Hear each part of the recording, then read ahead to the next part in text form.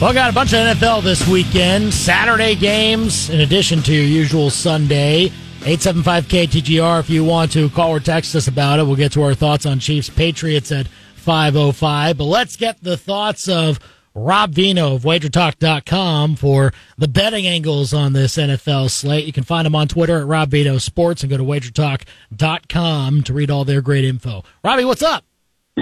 I am good today, Andy. How are you, buddy? Hey, doing good. Ready for this interesting NFL weekend with games moved around, of course, to Saturday. But I wonder about the Chiefs game first. I mean, they opened as big favorites. It's kind of been bet down a little bit to a point spread of around 8.5 in some places. So it seems that some folks are maybe taking the Patriots at home a little bit, at least to cover the spread. But I wonder how you kind of view the last Chiefs game and how it might affect your evaluation of what might be coming for the Chiefs after back-to-back losses. Well, knowing the leadership of the Chiefs, I would expect a really good performance, to tell you the truth.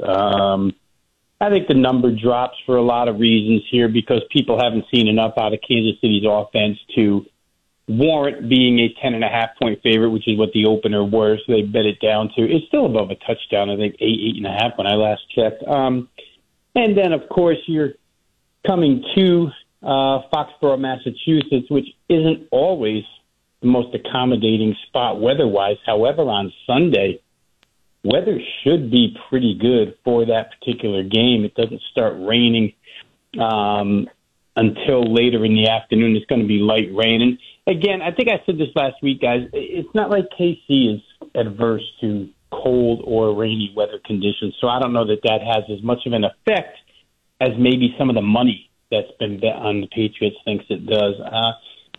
We all know the situation that happened the other night. I just think that Patrick Mahomes, Travis Kelce, again, the leadership, it starts at the top with Andy Reid, is good enough to get things right here. I don't know if the offense is ever going to look like what we, once knew it to be.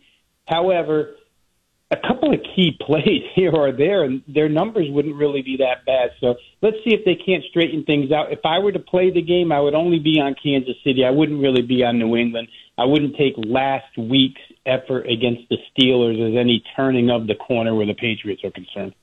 Yeah, it didn't seem like that was one of their turning points either. And again, it's still Bailey Zappi / Mac Jones on the other side, so it's hard to maybe back yourself there. But yeah, that seems like the right way to go. I wonder, one of the lines that was pretty interesting to me is how this has looked for the Cowboys and the Bills coming up in the late afternoon window. Not often that you see a way that a team like Dallas has been playing recently, not often to see them at this point in the season underdogs by maybe a point or two going on the road. Now, it is Buffalo. I mean, Buffalo had a great win last week against Kansas City, of course, and are still in the playoff hunt. But how did this get there for Dallas? Because, man, they've looked like last 2 months, I think, the best team in the NFL. Yeah, and it is the NFL, right? And it's also situational. And I think if you're looking at the Buffalo side, you've already heard from Josh Allen that the playoffs have started for them. They're already in playoff mode. So at least if you go up and play Buffalo and lay the 2 points, you're going to get 60 minutes of motivated and focused football. With Dallas, maybe, and again, 100% focus I don't think can be expected out of them this week after the game that they had last week inside the division against Philadelphia. That game was, in their terms, I think, for lack of a better term, all the marbles, right? If they had lost that game, there was no shot at winning the division. The tiebreakers would have all fallen by the wayside. But now they put themselves in really good position and dropped Philly to the number 5 seed. So I don't know that you go on the road into a venue like this against a team with this type of mindset and ability and have the same focus and intensity that they had for Philadelphia the other night. So any drop in that level, I think, Andy, hurts Dallas. And this game is under a field goal. Buffalo's been really whacked around by defensive injuries. And to me, it leaves the total wide open here as maybe as good a play, if not better, than Buffalo. The number is 50 in this game. Dallas, if nothing else, is capable of scoring against a beat-up Buffalo defense, and I think Josh Allen and company do enough against that Dallas defense, which known for its pass rush, but Josh Allen's known for escaping pass rushes and making big plays. So I think both of those could be good looks here. Buffalo -2 and over the 50 points. Love to hear that, Robbie, and I know you love talking totals, so I want to ask you about another total from this NFL slate. I'm interested in the way you expect the Lions defense to perform given the struggles that they have had lately, 26-plus points allowed in each of their last 5 games, welcoming Russell Wilson and the Denver Broncos to town. This game's in the Dome. Looks like the total is up in the upper 40s area. How do you see this one playing out from a total perspective? Yeah, I got there early, Brendan. I got there at 47. These numbers, as you climb, and especially 47 and 48, when you climb that upper 40s ladder, become really crucial when you get in and when you kind of pause and say, do I still have wiggle room to get in? And 48's kind of that number, right? The 27-21, the 28-20, the 31-17, 34-14. There's a whole bunch of them that land on 48. So I'm thankful to have gotten in at the 47 mark. Still, all that being said, to answer the first part of your question, I don't think Detroit's defense is really capable of getting better. I mean, I was surprised that they played as well as they did to start the season. Biggest problem, not breaking any news here, but the pass rush, despite the fact that they have Aiden Hutchinson, is not really that good. And Denver's offense, through the course of time now, maybe 5-6 weeks, has found some footing. They found a number 1 in Cortland Sutton. They found a 1A in Jerry Jeudy, and things seem to be rolling pretty well under the direction of Russell Wilson. They can run the football, too. So I still think it's going to be a high-scoring game. If I were to give advice on this one, I would say you probably still have some room to play over, because to me this game lands more in the 27-23, 27-24 range, which gives you 50-51 and still gives you that opportunity to get up and over. Denver's defense has been good, but that Lions offense is really good, and I don't know if Denver can survive that offense for 4 quarters. I think plus 4.5 might be a good look, though, because it's such an important game for both teams, and I don't trust Detroit at this time to lay anything more than a field goal. Denver's played with a lot of spirit and intensity, so plus 4.5, if you're looking at side, might be good with the Broncos.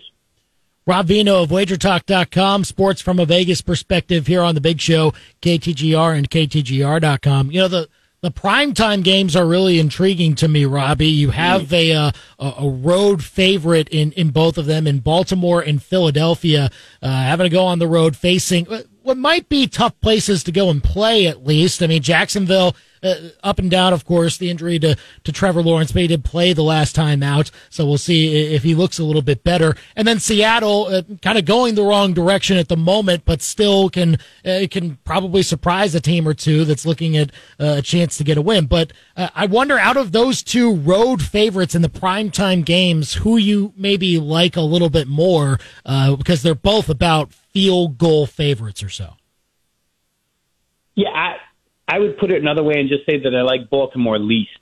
I think Jacksonville's in a really good spot here. And again, we're at that crossroads last 4 games of the season where it's kind of make or break in a lot of these instances for teams. And for Jacksonville, I think it's a real important one as far as records and standings and tiebreakers and all that other stuff is concerned. A little bit more important than it is to Baltimore. And certainly Jacksonville at home in a Sunday night game, you would expect the home atmosphere to help them a little bit. But +3 to me with Jacksonville, and I would just start that real quick, guys, by saying Jacksonville's defense, when right, and it's mostly right, is comparable to that of Baltimore's. Baltimore is so sporadic to me in their performances. I know they receive a lot of attention, a lot of praise. They've got a great record, but they don't always perform up to expectations. And taking this act on the road here, I'm not so sure against a motivated Jacksonville team that works. The other game, I definitely looked right beyond the side itself. Philadelphia's got issues. they've got major issues at this point in time. They start mostly on the defensive end, but I think just living out here on the outskirts of Philly and getting all the local coverage and whatnot, Jalen Hurts and the fact that they don't run him the way that they used to run him last year. And I know we've heard a lot about, Sirianni needs to run the ball more. The fans in Philadelphia actually stormed the gates and went after their practice complex with picket signs and whatnot saying that they should run the ball more. But I think inside of that, it's much more the RPO stuff and having Jalen Hurts run. I don't know if it's injury or not. They really won't confirm why they don't use him as much, but it's hindering the offense. Here, though, that offense could explode against the Seattle back seven, passing-wise. So I went right past the side here, went right to the total. It's the same number, Brendan, real quick here, as what we were just talking about with Detroit and Denver, 47.5. Some 48, but you can still get 47.5, and I just think that they'll get into the 50s in that game. Seattle should exploit Philly's back seven, which has been miserable. Again, when you're picking up Shaquille Leonard, Indianapolis is scraps on the defensive side. That just goes to show where you're at, and boy, Dallas exploited it right after San Francisco. I think Geno Smith and company will do the same. So to me, the total in that game, as long as it's not a total weather mess in Seattle on Monday night, I think that goes over. Rob Veno of WagerTalk.com with us on the big show, KTGR and KTGR.com. So some really interesting NFL games this weekend to potentially take part in your jurisdiction of legality. I wonder how you, because we've got the bowl games coming up too, the first crop this weekend. Just generally speaking, because these are the teams that we, at least the general public doesn't know as much about. And so if they're trying to find some sort of edge, I wonder, just generally speaking, how you sort of treat these early bowl games and what you kind of look for when these two teams, these teams just start to match up with each other. Well, we treat them way differently than we did, say, 6 to 8 years ago, Andy, because nowadays, if you don't know these teams going in, then you'll know them even less in these games because the transfer portal and the opt-out list is just insane. And for guys like me, it used to be these bowl games were made up of mostly, or let's just say better than 50% early bowl games were large favorites over, huge underdogs. And, motivation was key. Large favorites didn't want to be there. Big dogs did want to be there. And so you could find yourself a lot of upsets. Now we've got some closer numbers here. I think everything tomorrow is less than a touchdown. But there's personnel issues in almost every single one of those games that you have to weed through and assess how meaningful or how meaningless they are.